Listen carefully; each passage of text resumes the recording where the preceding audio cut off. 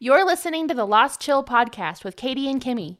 For years now, I have had the pleasure of listening to the wit, banter, and pure joy from these two, and now I invite you to share in the delight of listening to them discuss the books they're currently reading. Whether you are a fellow dedicated bibliophile or simply wish you had more time to read, you will love hearing the insight and discussions around the stories they dive into. So grab a cup of coffee or pour a glass of wine and let's jump on in. Katie and Kimmy, take it away.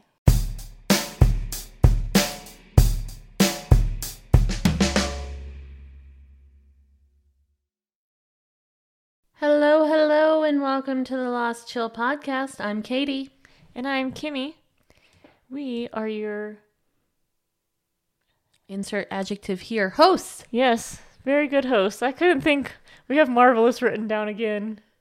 We're already out of adjectives for us. It took 17 episodes. 17 adjectives. And we're all out. Okay. We'll have to work on this. We're going to have to get a thesaurus. So, like we said, episode 17. This week, we're discussing 1984 by George Orwell. But before we jump into that, Katie, what have you been reading? So, yes. We got air guns pointing at each other right now. Pew, pew! Pew! I read a book that you read. Yeah, you did. And not for this podcast. That's rare. Rare. But I had to. All right. What book is this? Let's dive into this real quick. You guys are going to be getting a review within a review. You are. Book. We're going to unpack some things real quick. So we both read The Last Thing He Told Me. By Laura Daves. Thank you. And it's a Book of the Month pick. It's a Reese pick. It's an everything pick. It's an going HBO. to be a show. Yeah. Like everybody is obsessed with this book. We were approved for this arc like a few months ago. Right. We didn't read it until recently.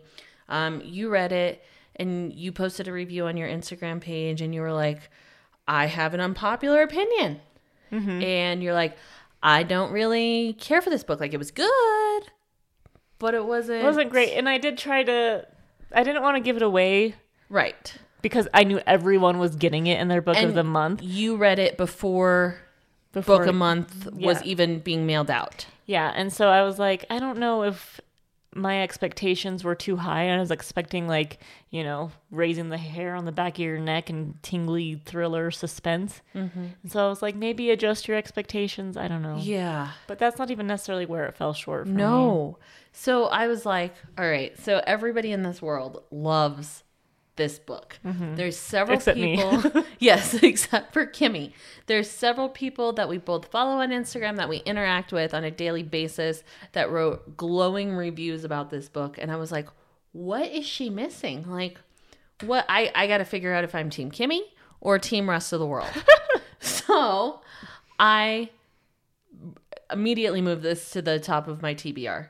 Above anything else, even before 1984. She has a strong desire to tell me I'm crazy and wrong. No, I just had a strong desire to see why your opinion was so different than everybody else's. All right.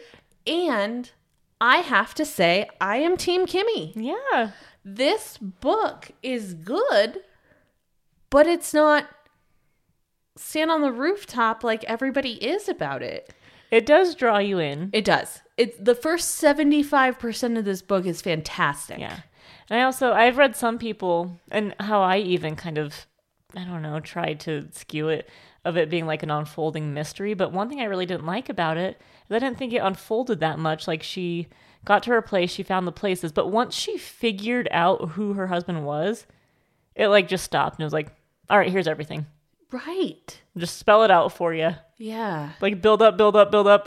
All right, here it is. We're not going to keep you guessing any longer. I didn't like that. I liked the first 75% of this book. And then as soon as she was talking to the old mob boss man, whatever his name was, I don't remember. God. I was like, I'm done. I'm just basically finishing it to see where this goes. I'm completely checked out. Like, it did not live up to the hype. And I'm sorry if you love this book. It's good. It is good. I'll watch the show. Yeah, absolutely. I will. It's good, but it does not live up to the hype for me. I'm glad I did not pick it for my book of the month. Me too. I just started another arc called And the Stars Kept Watch. It's a sad book. You won't like it. But some of our friends, some of my book twins, if you will, on Instagram, they would like it, I think. So got my heart all ripped out before dinner today. It was glorious. Oh, gosh. We will be constantly posting reviews all over our Instagrams, so you should be there. You can find us at Katie's Lost Chill and at Kimmy's Lost Chill. Of course, the Instagram for the podcast is at The Lost Chill. And this week, we're going to focus on 1984, the book, not the year, because that would be weird.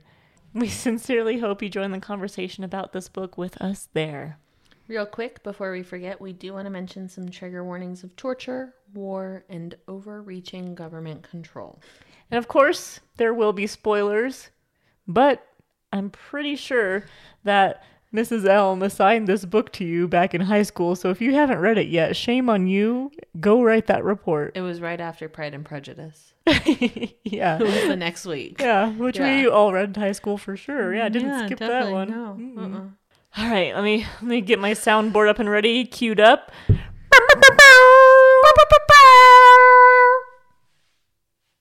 The party has officially started. Let's go. So, 1984 was not written in 1984. 1984 was written by George Orwell in 1949. Orwell is very well known for being an outspoken supporter of socialism, which we see a lot of in this book. There's even an adjective used to describe totalitarian and authoritarian social practices that pays homage to Orwell. Orwellian. George Orwell was born in India and then moved with his family to London. And he was also born under the name of Eric Arthur Blair. Eventually, he was a teacher in London at a high school with about 14 to 16 boys, and there was another teacher that worked there with him, so there was only 2 teachers at this school. I don't know a lot about this, but he also wrote an essay called Clink, which is about his failed attempts to go to prison, which I'm pretty intrigued with, and I'm going to have to look up a little bit more. But he eventually changed his name because he wished to avoid embarrassing his family with his writings. That's very nice of him. Yeah. He chose George Orwell because it's a well-rounded English name. So he's pretty known for 1984 and Animal Farm. Those are his 2 main ones. But he was also an essayist. So he wrote a lot of essays, many of which we've really never heard of, and there's way too many to even list. So he was diagnosed with tuberculosis in 1947, and his health declined pretty quickly. And in 1949, he married his love, Sonia Brownell. So that was a busy year for him. That's when he wrote this book and got married. Yep.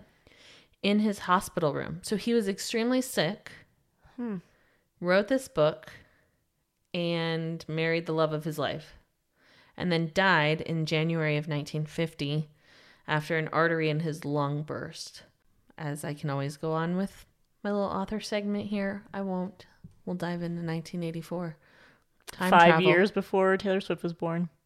2 years before I was born. I'm sorry, who are you? Just kidding. That's one of the best days of my life. I'll see myself out. Oh. I love you. More than her. I would pick you over her. That's a lie. If it was... Okay, so one, I get you every day. If it was like, oh, who are you going to go to dinner with? Are you going to go with Katie, who you'll see next week as well? Or are you going to go with Taylor Swift? Then it would be Taylor Swift. If it was like, you can meet Taylor Swift, but you can never see Katie again, I would pick you. Oh, that's the sweetest The thing rest ever. of the context matters. Okay? Okay, fair enough. I'll take it. It's a win. So, in the book, 1984, the year is 1984. Whoa. Maybe. Possibly. Don't know. It's not confirmed. Because Big Brother has done away with measuring time in such a manner. Nothing like that is clear or defined anymore. The only truth is what the government, aka Big Brother, says it is.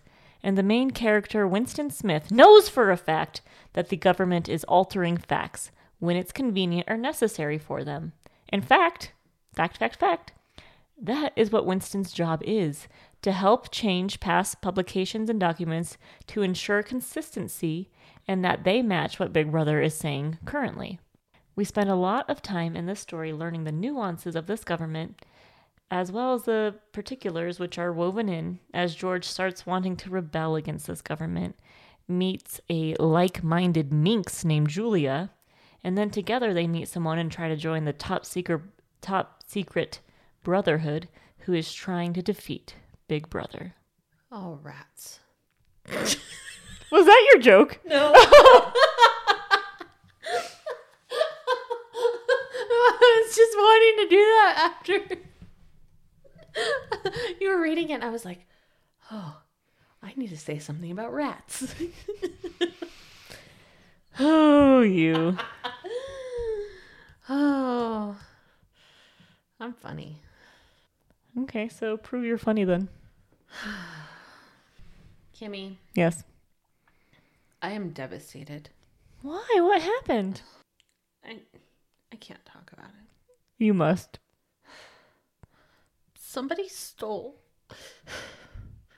my first edition copies of 1984 and Animal Farm. Oh, no. Oh, well. The theatrics. My goodness. You didn't like my joke? I loved your joke. Oh, it was very punny. So punny. Yeah.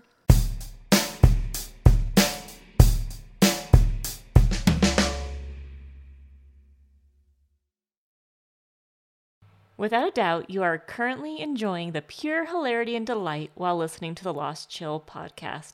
But I know, in about an hour or so, that old familiar sinking feeling will creep in. What do you even do each week after you finish listening to the latest episode of The Lost Chill? You missed the crazy shenanigans, the silly hootenanny, the general hullabaloo? If only there was another podcast you could listen to that had all those things. Well, have I got some good news for you? There is, and it's called the Death Metal Disco Podcast, hosted by our friend James, who talks about whatever the heck he pleases. We can promise that you will be absolutely tickled as he rambles on about anything and everything. Again, it's the Death Metal Disco Podcast. That's death as in the opposite of life, metal as in a genre of music that Taylor Swift has not gotten into yet, and disco, the place where some have been known to panic at. Be sure to check it out, and be sure to let James know that Katie and Kimmy sent you. Enjoy!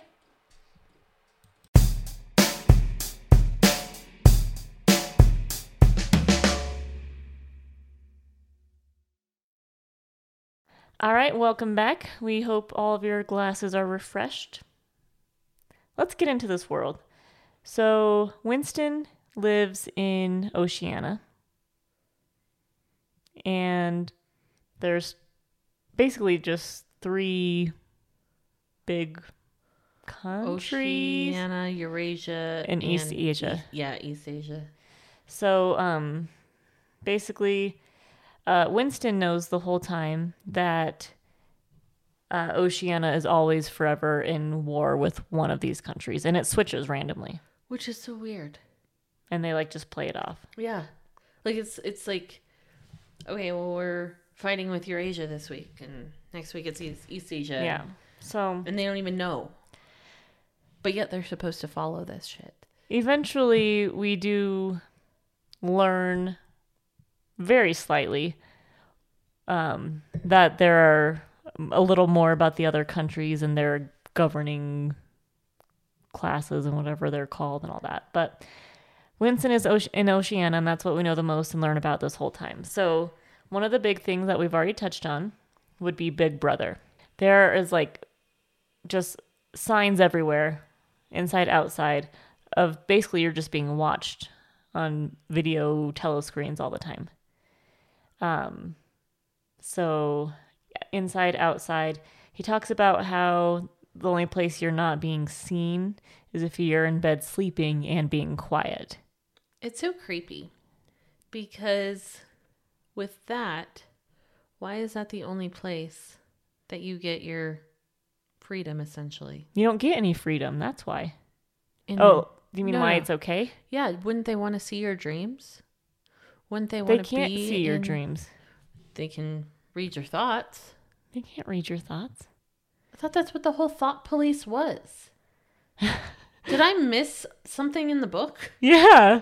No, there was like a whole part too where Winston was talking about how what's inside your brain is the one thing that you can keep to yourself. Oh. The thought police don't literally read your thoughts. Now that makes But they like check what you're doing and like look for a facial expression. Like when you and I show up to the 2-minute hate, which we'll get to later, I'll be like, Katie didn't look very enraged today. Her face didn't even get red. Yeah. Okay, now I know it. Okay. See, most of the time I thought that that's what it meant. Was literal? Literal thought police during most of the book, and then it didn't explain it until later in the book, and I totally forgot about that. So my apologies. That's okay. So yeah, he did also talk about like how he was terrified of sleep talking because that was something you couldn't control that could really just out you automatically because they were still listening while you slept. Mm-hmm. So, and he wrote in his diary, which was he was also frightened of being found out about as well. So I think the other creepy thing, like, yes, it's obviously creepy to be watched all the time and to know even if you're not being watched, there are probably microphones. But I don't even know if enjoyed is the right word, but I like how they took it to like the craziest level too of like with those Big Brother posters, they had like actual eyes watching you. So you could really feel seen. Then we already kind of touched on the thought police because Katie thought they were something different. But basically what they are is it could be anyone. I wonder if you even have to like do anything to officially join or you can just like tattle on someone. Formant, yeah. The other thing though is, you know, adults can grow up and maybe have friendships and alliances to a degree and that kind of loyalty. They try really hard to stamp that out. Yeah. But they worry about that. So what better thing that they do then is they raise the children. They call them spies and they basically have built-in thought police at home who are taught what to look out for and that their parents can be bad. And the kids are like all for it. Yeah, of course they're all for it. And so then when they turn in their parents for a thought crime, they're called child heroes. And I mean, that's like the number one thing to do when you take over the world in any way, shape, or form is you got to start them young. Yeah. So that they're behind you from the beginning. And then when it's a lifelong thing, they're less likely to stray later. That it's just the norm. Yep. So they did that hardcore here. The other thing that they did was as adults, they didn't want you to have a lot of time. We couldn't have free time to go develop individual interests. So they'd make you go to like clubs and hang out with other adults and just sit through lectures and bullshit. One of my favorite ones, quote unquote, was the Anti-Sex League. This was also my favorite because Julia was a part of it. And that made me laugh so hard. The irony behind that. It was funny. She did make it seem like not everyone in there was as like-minded as her, which would have been funnier. But the Anti-Sex League was mostly women, is how Winston alluded to it. And they made sex seem terrible and dirty, but that you still needed to do it for humanity and procreation. And Winston even had a wife. For the party. Mm-hmm. Yeah, so Winston had a wife. And she acted like it was the dirtiest, grossest thing. And she'd be like, for the party. And he'd be like, I don't even want to do this. This is stupid. She would like pull away from him and be all rigid and like make it. Who wants that? No one, but that's the point. I guess. So they did that. Then the other fun thing they did was the 2-minute hates, which I mentioned. And then also Hate Week, which was like basically they broadcast something like, oh, we're at war with East Asia, or like Goldstein's trying to take us down. Like, let's all be mad about it. So for 2 minutes, everyone stops what they're doing and just yells and screams at the TV. Could you imagine if this was a real thing? My favorite part, though, is that was one of the times they're most worried about the thought police. Like, so you have to go all in with this anger. Like, I can't imagine seeing it, but then, like, having to go full force because then someone would be like, oh, she's not mad enough. She's probably trying to take down the government. Yeah, like, I'm mad, too. You can't just, like, do that. No, you have to get into it. Yeah. Like, it sounded, like, just completely crazy. I can't even imagine.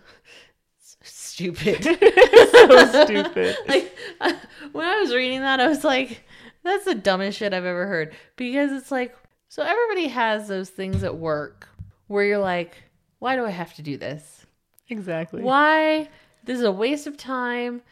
I don't believe in it. This is silly. Think about if you had an entire nation that was like, why do I have to do this? So, I still think they're stupid. I can see where they're coming from on the same thing. Like, think of all your grumpy coworkers. Not saying it would work, but there's someone who's like, Charles is mad every single day, and we never know when he's going to go off and it's going to take away from his work. So what we're going to do is we're going to schedule Charles's angry time. And so they think, like, if we can just stay ahead of it and nip it in the bud, then it won't come out all willy-nilly later and we'll control the anger. Good luck with that. But for hate weeks?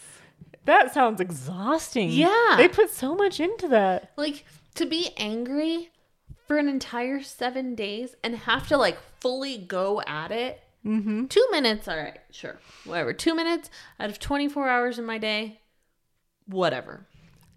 7 days? I don't have that much rage. I don't either. Like, I'm a happy-go-lucky kind of person, and to be that negative would probably put me in an early grave. I don't want to be angry. I just want to have fun.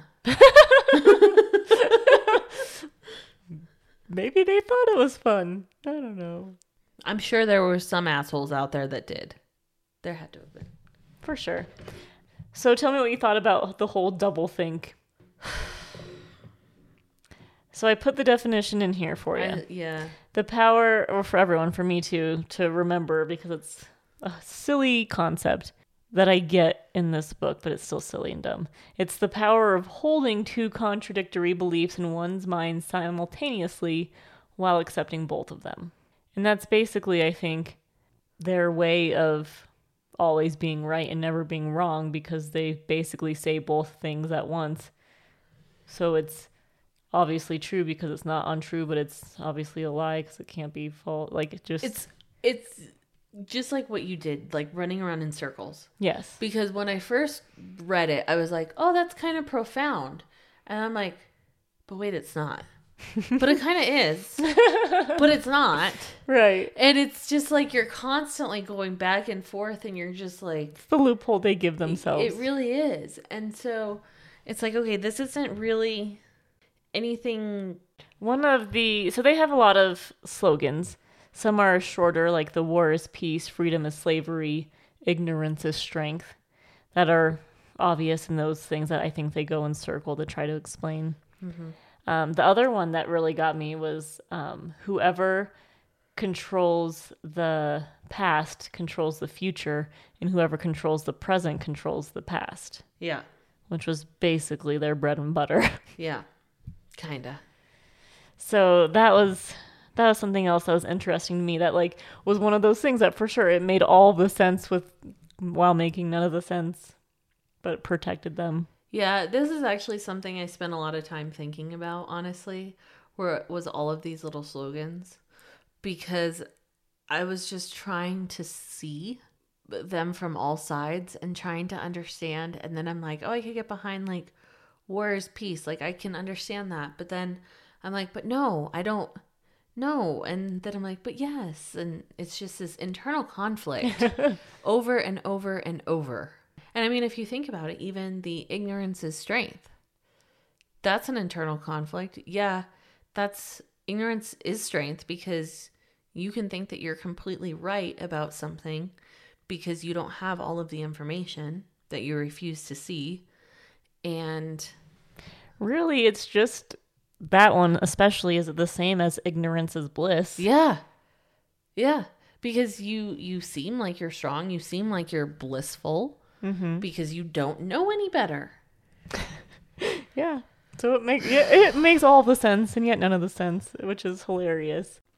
The other time that they used this doublethink was for their ministries. In the beginning, Winston explains it as the Ministry of Truth, being news, entertainment, education, the Ministry of Peace, which concerned itself with war, the Ministry of Love, which was said to maintain law and order, and then the Ministry of Plenty, which was responsible for economic affairs. But then later, when he gets the book from Goldstein, he said that the Ministry of Peace concerns itself with war, which was the same, but then the Ministry of Truth was lies, which to me was like, yeah, because that's all the propaganda and stuff that Winston deals with. The Ministry of Love with torture, which is what we also found out later. And then the Ministry of Plenty with starvation. Which is so... That one was also such a mind trip because they were extra terrible. Yeah. Because they say plenty, but they would just change the stats. So it like looked like, oh, we, really increased our output this time, but they just changed the numbers and it meant nothing. And they were just making BS up. With that, they were sitting all fat and sitting all large with their rations. Mm-hmm. Or if you could even call them rations, they basically had access to all of the good stuff. They had real coffee, real milk, real food, real cigarettes. And everybody else is left with fake sugar, fake coffee, Victory cigarettes, which I don't even know what that is. All of these things that were second rate, they didn't have access to any real things. Those second class things, that's a good way to put it, were the things getting rationed.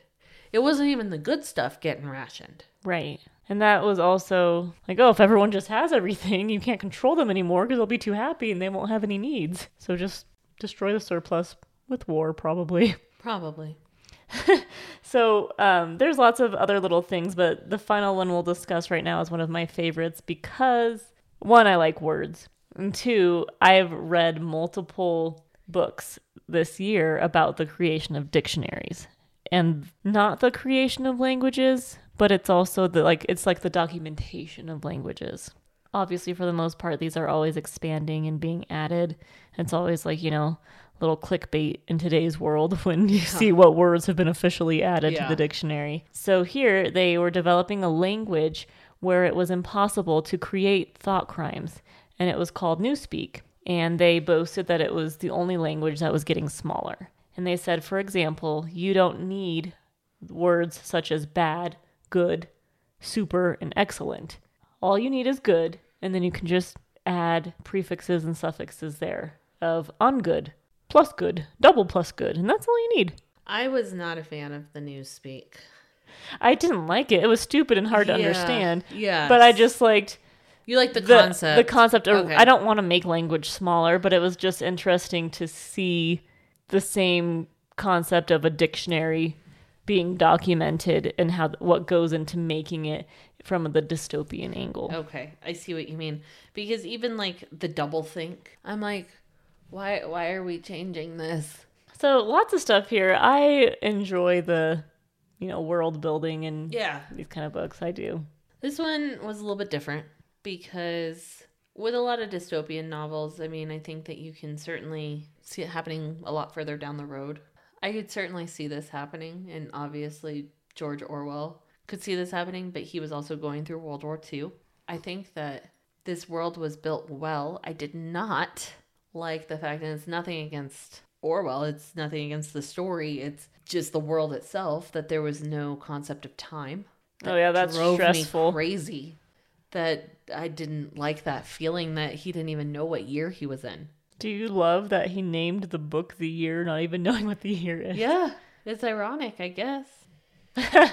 Okay, so, let's break down classic-ish, considered like high school assigned ones. That's my definition of classic, as you know from before, versus more modern ones. So first, I will say with classic ones, I think I can read them a little bit closer together, but I will say with more modern ones, and I'm thinking of like Maze Runner, Hunger Games, Divergent, that those kind of ones get a little too similar to me, so I need a bigger break between them. Very repetitive. And one of the bigger things I've noticed between the whole classic older ones and the modern ones, it feels like with modern ones that even if they do consider fighting back or rebelling, they kind of still get snuffed out to a degree, or it kind of, you get to see to the point where either the character is done or the timeline is done or the government wins. But it seems like in modern times, it is all about like, yep, it's messed up. And now here's the one who rises to figure out the base and throw it all down. You're absolutely right. Katniss.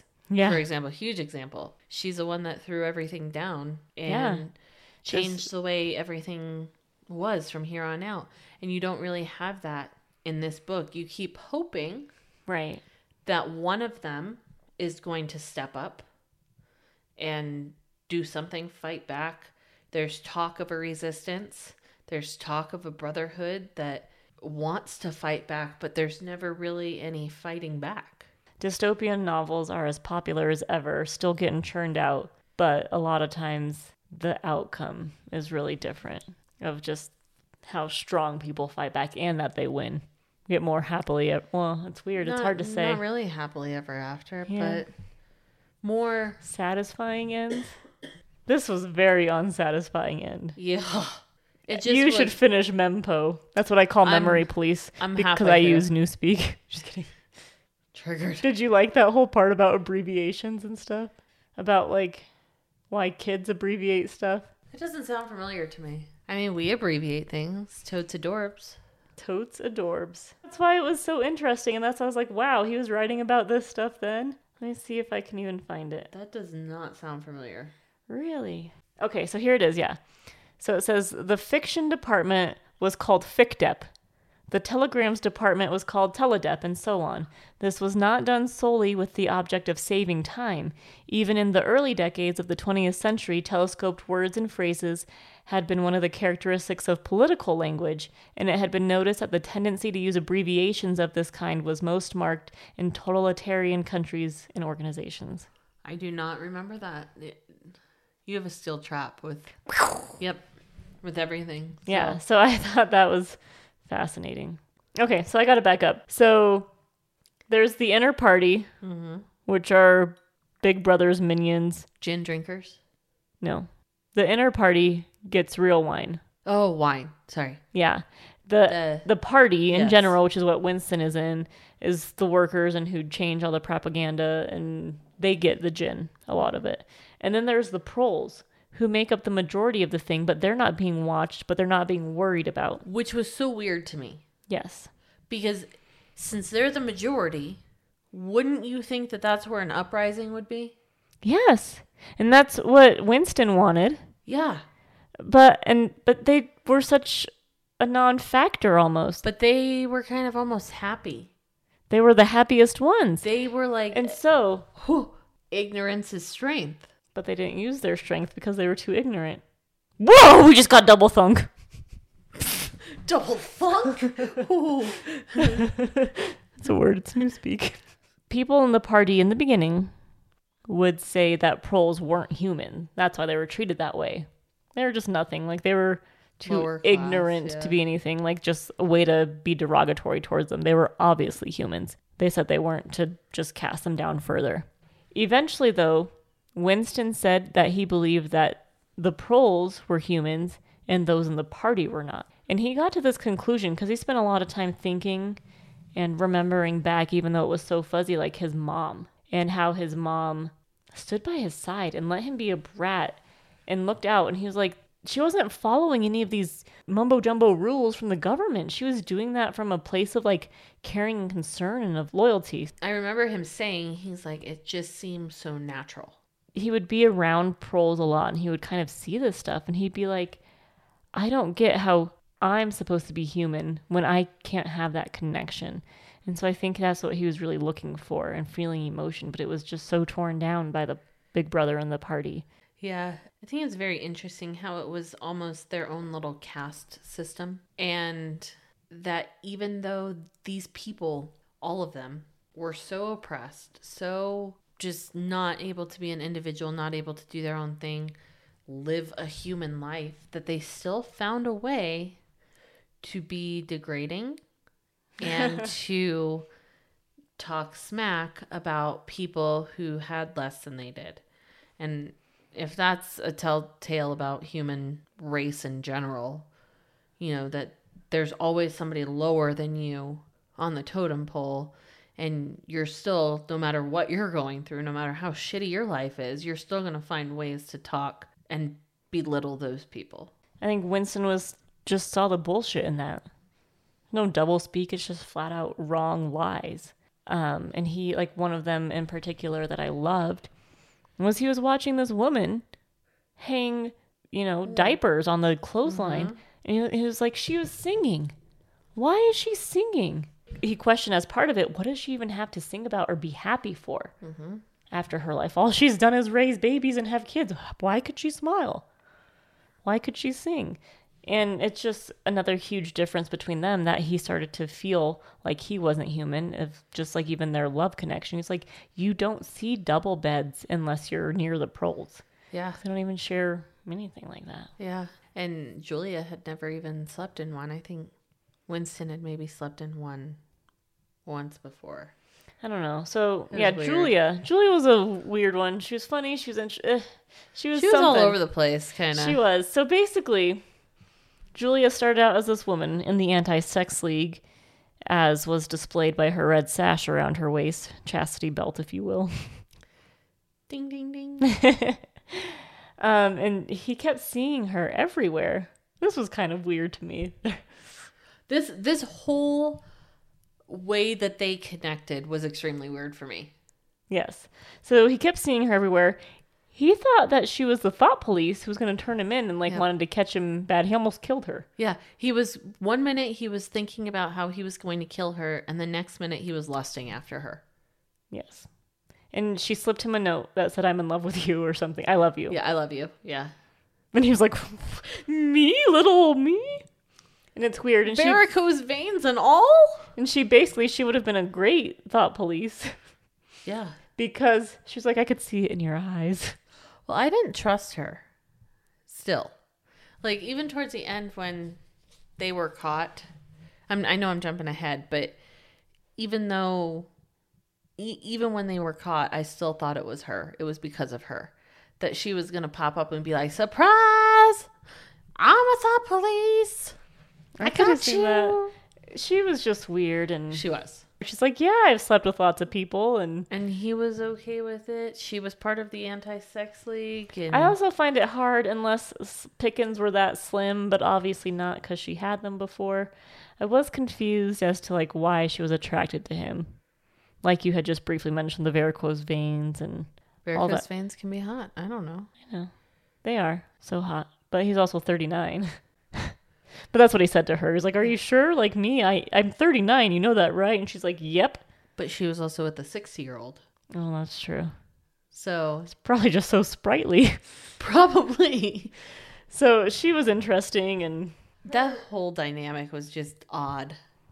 I could see that it was lusty, but then because of that, I couldn't see how connected they were and why they stayed together so long. And also, I didn't get why they had to be did he have to never talk to women again since he was married, even though they were separated? That's also, I had some questions about that, like why they had to be so secret squirrel about Just talking to anyone else. communicating. Yeah, even Because just they sharing a obviously table. make friends.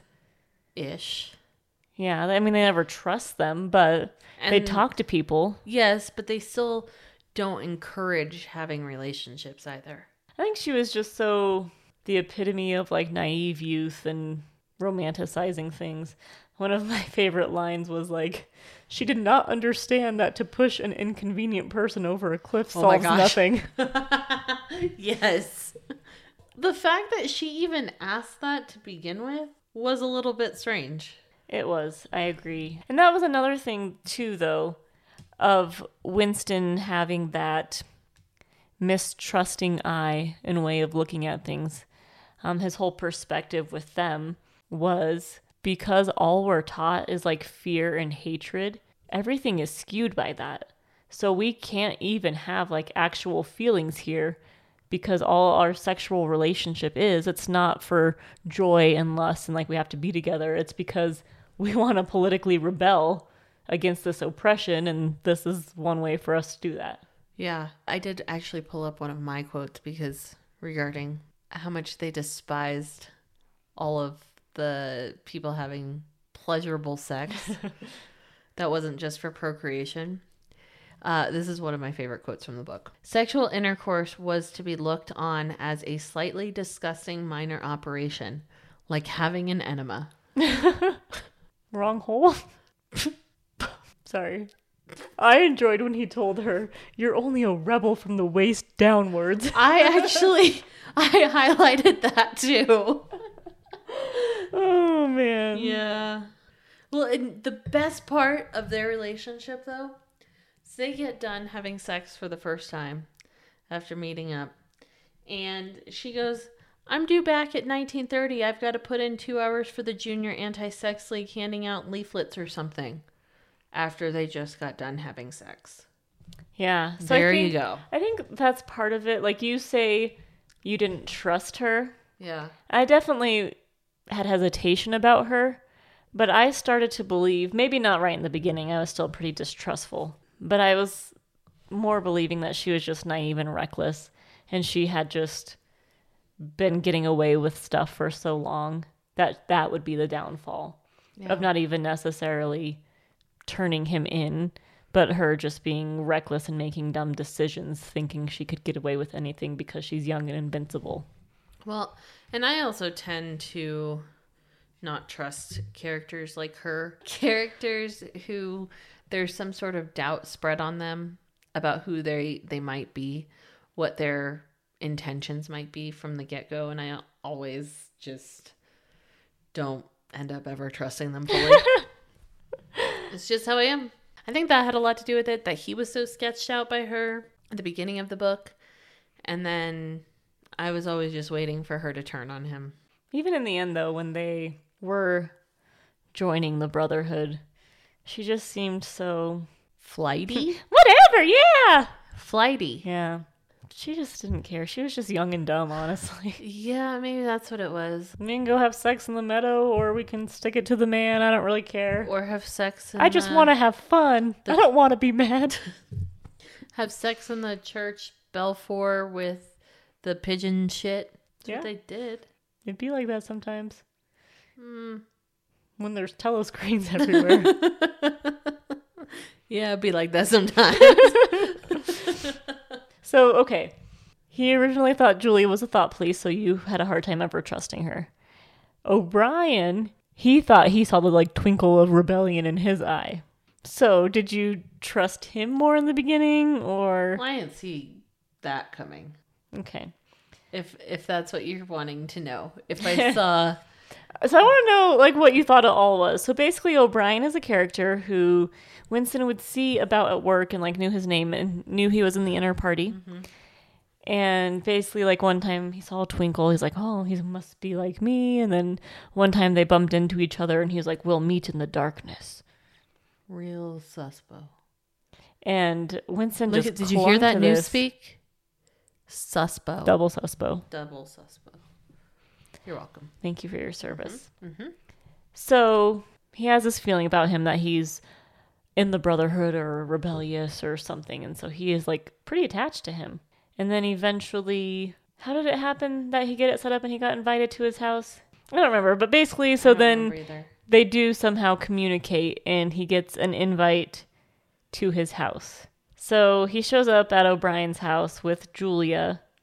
Even though Julia wasn't invited, that was a little weird, but whatever. But then they basically let them join the quote-unquote Brotherhood while being vague and being like, I mean, there's nothing real, but it will never die, and, like, no one can incriminate each other. You'll know nothing. You'll get orders and do missions, and that's it. And this is your first contact, and you'll only get 3 contacts, or... And you'll probably never see me again, or you might, but you won't know it because surgery will change my face. Which was so weird. It felt like an episode of Twilight Zone when he was talking about all of that stuff. Yeah, and they're also getting them to promise they would do anything no matter what. And, like, but could you pour acid on a child's face? Yeah. Could you do this, that, and the other? Could you do this terrible thing? Could you do this terrible thing? thing? Could you betray each other? Yeah. Like, everything to get them to commit. And then they basically told them, like, okay, you're going to need to read this book to join, and then you'll be in. And then you'll get missions. So he gets this book, and he's reading it out loud in his secret spot with Julia in, like, an apartment above some prole shop where there's supposed to be no telescreen that they've been meeting for years, I think, by that point. But we don't know because they don't measure time. They don't measure time, yeah. And there's bugs and rats, and it's yucky. And they still do it. And... he's reading the book out loud to Julia, and then he's, like, turned in and caught, and the thought police are there, and they're getting arrested. So you think the whole thing with O'Brien was a sting the whole time? I don't know about that. Okay. So tell me what you think it was then. Like, what was O'Brien? I think that O'Brien was legit. I think that there was something there. You think he was in the rebellion? Yeah. Okay, so you think he was in the rebellion? I think he was, and I think that he was genuinely trying to recruit Winston. I still don't know how. So what got him caught then? I still think it's Julia. But she was in there too. So? She got tortured and she betrayed him. That's what she said. Man. So, okay, note to all the authors listening. We know there's tons of them.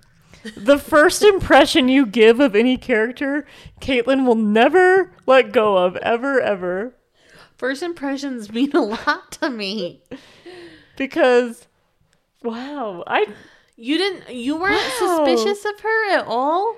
No, like I wasn't. Who do you I didn't think she was out was? to get him. I think she was just young and dumb. I think O'Brien was setting them up.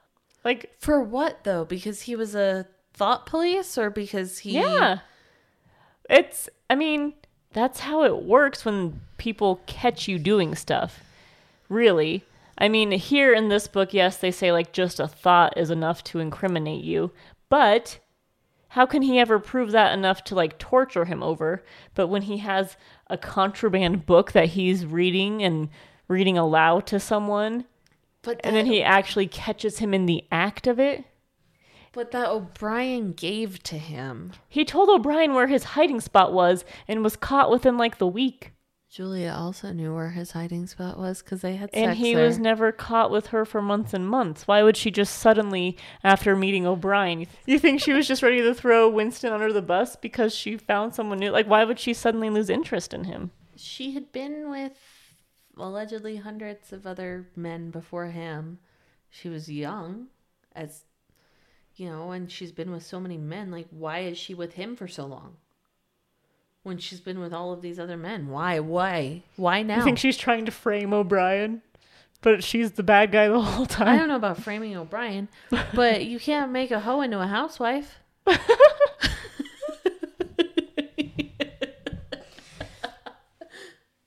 Just saying. She was young and dumb, and she had a good setup to get what she wanted. But why stay with Winston then? I don't know why she stayed with Winston. I don't know why she started with Winston, honestly. Well, yeah, but... I don't understand the minds of hoes. But why else? Why? But why would it happen so fast? As soon as they get the book, as soon as they're finally Maybe in their she room was in again. it with O'Brien. Maybe they were in it together. I don't know. She was not innocent, I feel. So we have alluded to this torture and betrayal of Julia that Julia got it too. Allegedly. Caitlin. Did we see it? We saw O'Brien fucking his world up. Did we see Julia? We saw her changed. Did we see Julia getting tortured? So I inferred it. I inferred that actually happened, okay? Well, I inferred that it did not. I did not see this coming. I didn't either. So, I didn't know I'm such an untrusting person. no, you do trust. You trust what the author says first, and then you will not sway from that. No, O'Brien was in the rebellion, and Julia was in the thought police, and you will not change my mind, no matter how many chapters there are after that say otherwise. It's like that meme with the guy at the table sitting there like...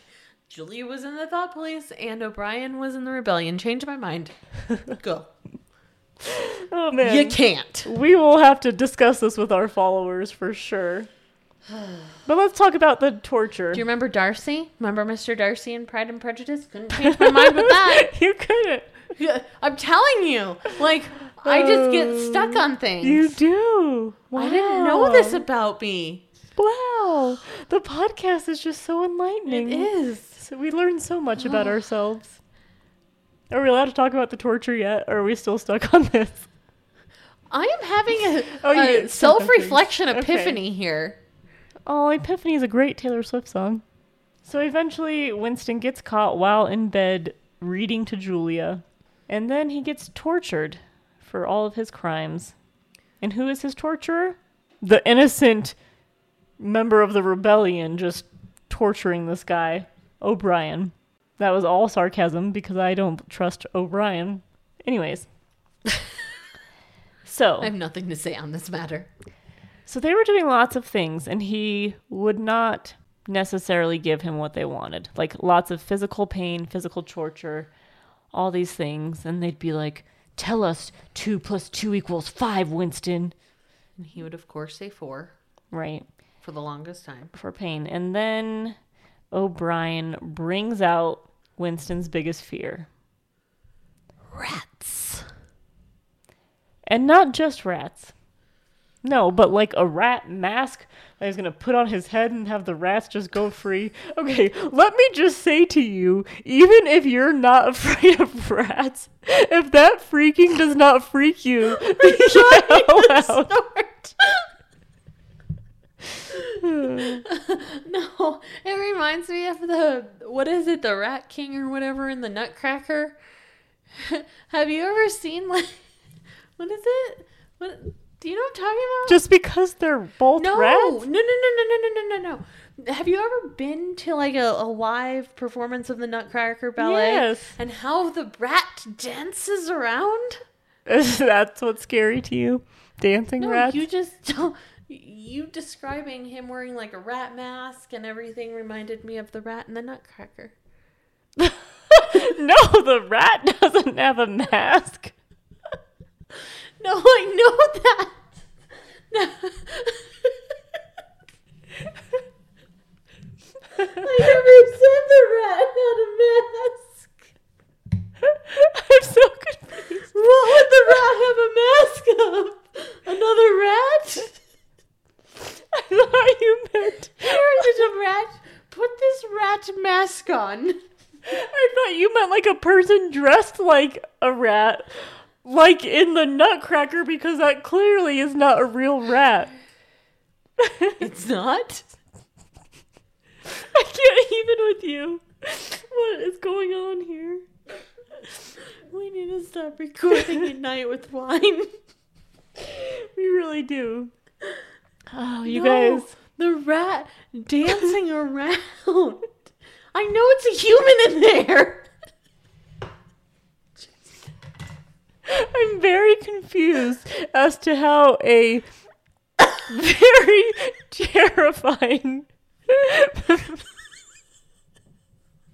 I can't. I'm very confused as to how an absolutely terrifying mask that traps the rat around your head just reminds you so strongly of a dancing rat king. Why wouldn't it? Like the only common denominator is a rat, but apparently that's not what reminds you of it. Like, I get the rat mask in here, but then I was reading it and I just kept reading rat mask and I just kept thinking about the Nutcracker. Okay. Well, so is it not that scary for you? You still would have just never betrayed Julia? Oh, I was terrified. I could not. Okay. So if rats on a mask and over your head will not do it for you, and that just reminds you of happier times at the ballet, tell me what your torture would be then that would get you to betray your loved ones. Anything involving heights, open water. I can go on. Like, I'm a bitch. Those sound fun. Yeah, like, I'm a scaredy cat. Wow.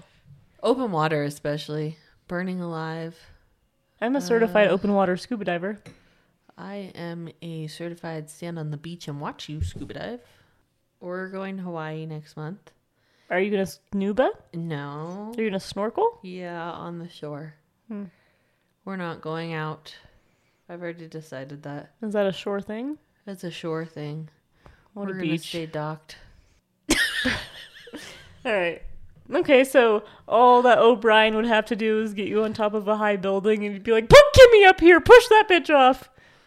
I would say, like, dangle me from a high building. Dangle. Yeah. Would Rat Nutcracker do it for you? Yeah. Really? Especially the mask on my head. Don't touch me. I don't like them. But also snakes. Snakes and rodents. Oh, snakes. Okay. If it was a mask filled with snakes, I think I would definitely probably have been a little bit more scared. Because Really? Rats don't do it for you? yeah, like Wow. although Wow. I say that. Like I say that in theory they do not. In theory they do not. But I've never had a face full of rat before. Me neither. But it doesn't make me squeamish like even thinking about it. Snakes though. Oh, I do not like snakes. Yeah, no, that I'm like Indiana Jones. I do not do snakes. Why has it always got to be snakes? After Winston himself alone betrayed Julia during this rat torture, he got a better job. He was not worried about the thought police turning him in or being watched or anything because he believed that Big Brother no longer cared about him. Why do you think that happened? And what do you think made this change so permanent? Well, it's permanent as far as we know. It could have certainly changed after the story.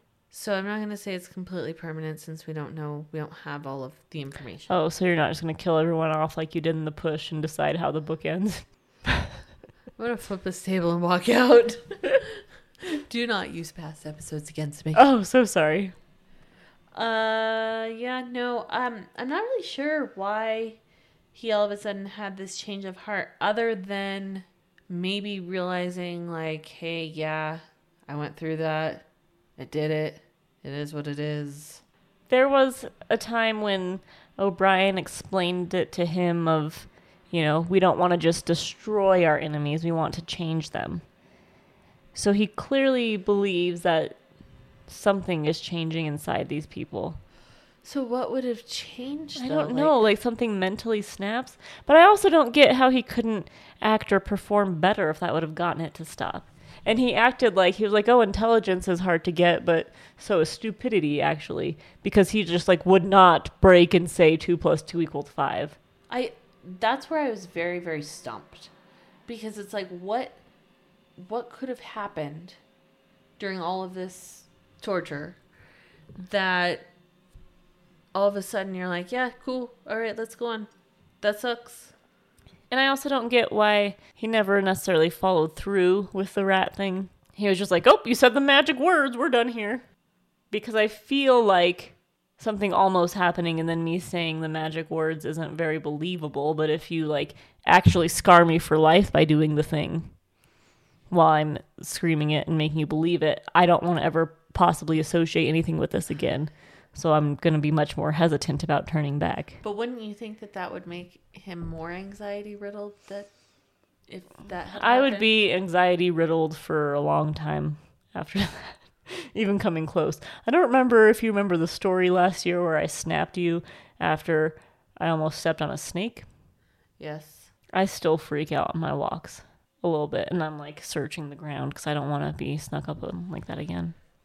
No, I get it because about that same time, I also had a run-in with a snake, if you recall, where I was cleaning out my flower garden, and I don't even know what I would never go in my backyard again. Well, I'm not going to go that far, but so I was cleaning out the flower bed, and I grabbed just a handful of dead foliage, and We don't need to talk about them. my hand was wiggling.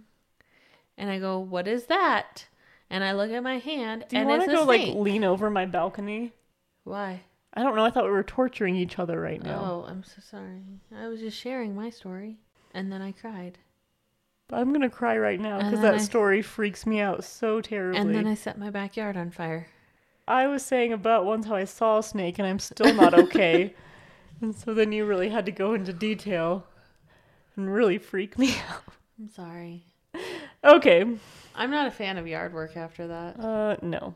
Nope. Yeah, I should hire someone this year. Although it's never going to stop snowing, so it doesn't matter. Aww, I'm sad. All right.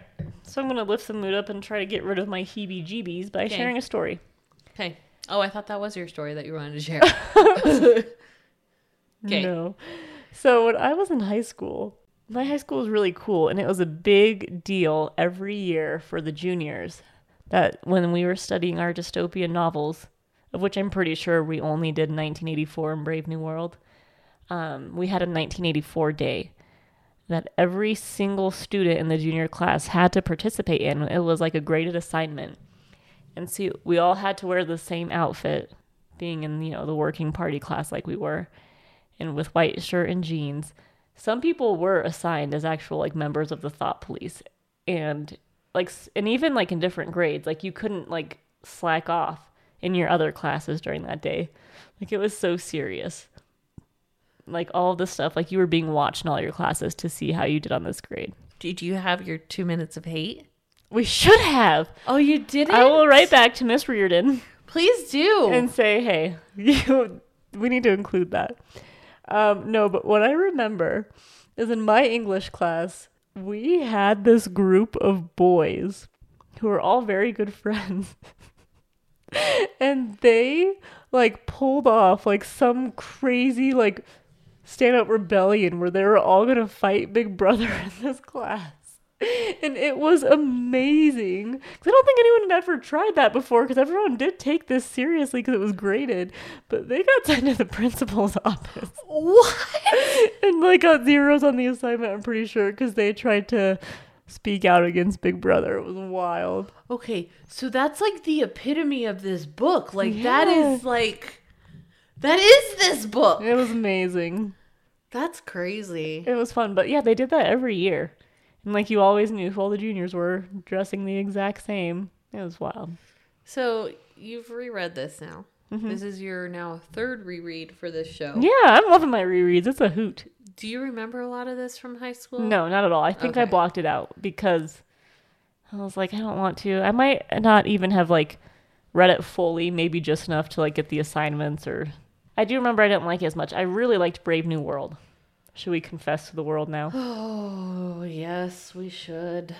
Every month, we sit down and we make a list of the books that we want to have you guys vote on our Instagram stories on the episode that we'll feature on the last episode of the month. And so last month, when we were brainstorming on which books to include, we mistakenly wrote down 1984 instead of Brave New World. Because we were just like, oh, high school assigned dystopia novels. Potato, potato. Exactly. And so we threw it up there, didn't even notice it until it came down to a tie between 1984 and... I don't even remember. I don't remember what other book it was. But it came down to a tie, and then Kimmy's like, we didn't mean to do 1984. I was like, well, too late now. Yep. And then 1984 obviously won. So we never intended to read this book. Nope. We never intended to vote on this book. We wanted to do the one I genuinely remember liking. Yeah. So this was interesting. It was really funny because Kimmy and I went to our favorite local bookstore. Books are awesome. Hey. And I got 1984 there.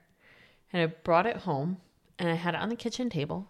My husband walks in and goes, yeah, is our daughter reading this for her assignment for school? And I was like, no. And he's like, well, who's reading it? And I was like, me? He's like, you? Why? I was like, well, funny story. I told him. Yeah, I told him, and he was just like shocked that this book was even in our house. But he wants to read this book now. Has he ever read it? He has not. Oh. Which is surprising. Is he going to listen to the episode after? I don't know. He admitted that he listened to 3 episodes. Ooh. The first 3 episodes. I said, well, you That's have a lot wild. to listen to. Because he wanted to use a Lost Chill coffee mug today. And I said, those are for fans only. Fans only. That's only fans. I'm hip. So it's funny to me that you have a story with your husband about us reading this. Mine was like much more of a stab in the heart because we were discussing it. My husband's like, yeah, it's all right. Brave New World's a lot better. And I was like, I know. Just rub that salt in that wound. Right? So here we are. Check it. I mean, maybe in a few months we'll throw Brave New World up there. We can't get it confused with any other book, really. So We may have to. I want to read it again. I am drowning in library book checkouts. Yeah. And ARCs a little bit. So I might not get to it soon. I would like to read it. Yeah. So maybe when it's coming up on my radar, we'll throw it up for a vote. That being said, Kimmy, would you recommend this? Yes. I have realized, I don't know if it's just like a mood thing this year.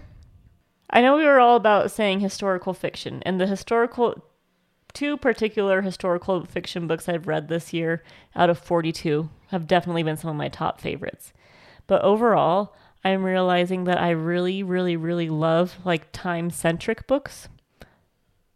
I just like that theme and that feel of those books, even if they're not my favorite. Some of them are, like The Midnight Library. Mm-hmm. Great book, not a top fave. Invisible Life of Addie LaRue, all-time fave. So I really like those kind of books. And I really, really, really like dystopian novels. I've realized a lot. Okay. I don't think I realized how much I love them, but I really love them. So I'd recommend them. You like fast-paced, you like thrill, you don't like to be sad. Did this book do it for you? No. What was it? Was it too slow? I liked it. Okay. I wouldn't read it again. Was it too much of a downer? Yes. It was too much this could happen. Too scary. Too but you frightening. like to be scared. You Not- like horrors. Not in this you crack way. me up. Not crack in me this up. way. I don't like this. It's uncomfortable. It's too real. It's yeah. I've also realized recently after we read The Vanishing Half, I am way more into character-centric books. And this book is more plot-driven. Definitely. As opposed to character-driven. And I'm realizing that that's where my true loves lie, is when a character or a book is so well developed in the characters and not necessarily the plot. That's fair. That 100% would not have been fitting for this book, which is about destroying the individual. Correct. So there's no way that you could have gotten around that. No. I'm also not the biggest fan of dystopian novels, other than The Hunger Games, and those were okay for me. None of them are like my top favorites, but I always get like so sucked in. They're good. I like them. Yeah. Like they're good, but they're not something I seek out. You know what I mean? I also haven't read a lot of. I've read Divergent. Is that the one by Cassandra Clare? There's another one that I've read too. No, that's not. Divergent's different. I read a couple of different series. They're just not my cup of tea. Series are also like way different, and because honestly it's like a huge spreading genre that can be like anything from action-packed to not. Like Memory Police was like no other way to put it, really. It was one of the quietest books I've ever read. It is quiet. I'm not done with that one. That one got really weird. We need to talk when you finish that one. Okay. That one got very abstract, Okay. which was odd.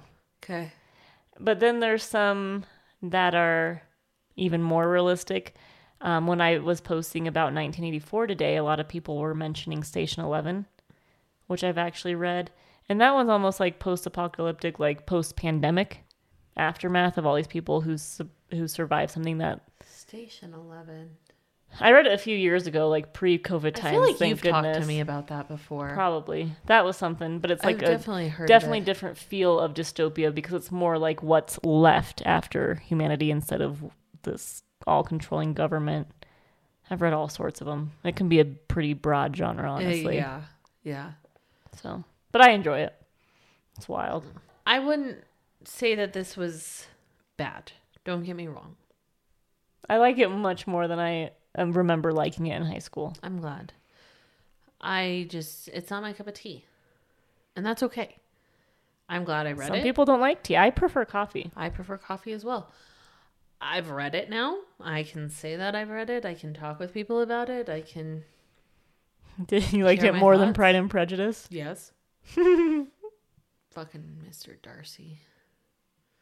Still mad at him. We've learned something about you now. I didn't know I had this issue of We didn't. holding character grudges. Yeah, wow. I didn't either. I think maybe it's because I'm so character driven. I don't know, because I like character driven a lot, but if they're stagnant, I don't like it. So I need that arc and development, and I might not like them in the beginning, but I need them You to always change. need arc and development, but it doesn't mean I'm not gonna... Hold it against them and have character grudges. Yeah. It's not my fault that you sucked at the beginning of the book. Oh man. So we hope that you enjoyed hearing our thoughts on 1984 and learning some of our reading quirks. We want to hear your thoughts too, so please head over to The Lost Chill this week on Instagram and Facebook. Tell us your thoughts on this book, interact with us, tell us these questions, tell us if you want more classics, more dystopian novels, if you want a thriller. Tell us what you want and we'll throw it up in the listener's choice voting. Which should be coming out very shortly. Nope. It should already be out at this point. Sorry, we time travel for these. It's very confusing. So give us a follow so you'll always know what books are on the horizon. And you can also find out more about us in the show along with blog posts at thelostchill.com. And don't forget to hit that subscribe button so you don't have to worry about missing an episode.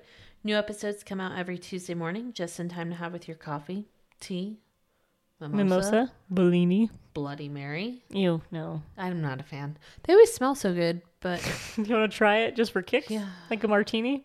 I knew you were going there. So recently, Katie was like, I want a martini just because it looks fun and everyone else is doing it. And I recently started liking olives. Spoiler alert, she did not like martinis. Oh, God. It was terrible. Yeah. Oh, my God. It was the worst thing ever. So don't ever get a regular or dry martini. Don't do it. I mean, you guys can if you know you like them.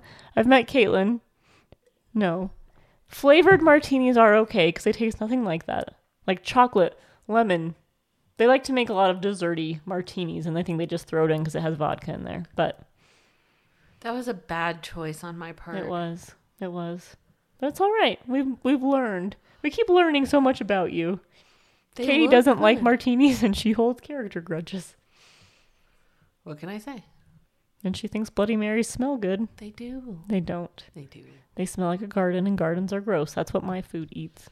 Anyways, so next week, we will be taking a break. Like Katie said, we have lots of vacations coming up, and we want to try to just remain consistent. I think we're going to aim for 4 episodes a month. And next week has 5 Tuesdays. So we're going to stick it at 4 and not give us an extra one. I'm sorry. But go back and listen to any episodes that you missed. Yeah. And miss We'll us still a be lot. active on social media. Yes. We'll still be around. So Talk to us. talk to us. Let us know what you want to Check hear. in. Yeah. But we're going to just kind of try and get ahead on our recording schedule. We will do that. So the week after our break, we're going to be doing Caitlin's first coho. It's going to be called Verity by Colleen Hoover. And after that is a cozy little mystery called Finley Donovan is Killing It by Elle Cosimano. I'm sorry if I said that wrong. I It's apologize. cozy like the mystery. Cosimano? Just kidding. I made that up. I thought, maybe you had a little play on words. Cosimano? I don't know. Cosimano. Be So, sure- yeah. I'm yeah. excited about that one. I am too. Very excited about these books coming up. Be sure to check out our Instagram and Facebook to know all of the upcoming books for June and beyond. If you're enjoying The Lost Chill, please leave us a review wherever you listen to us. We would be so grateful if you did. We can't wait to hear your thoughts about this book. And we are so thankful for everyone who's tuned into our show and keeps coming back too. See you next time. Bye! Aww.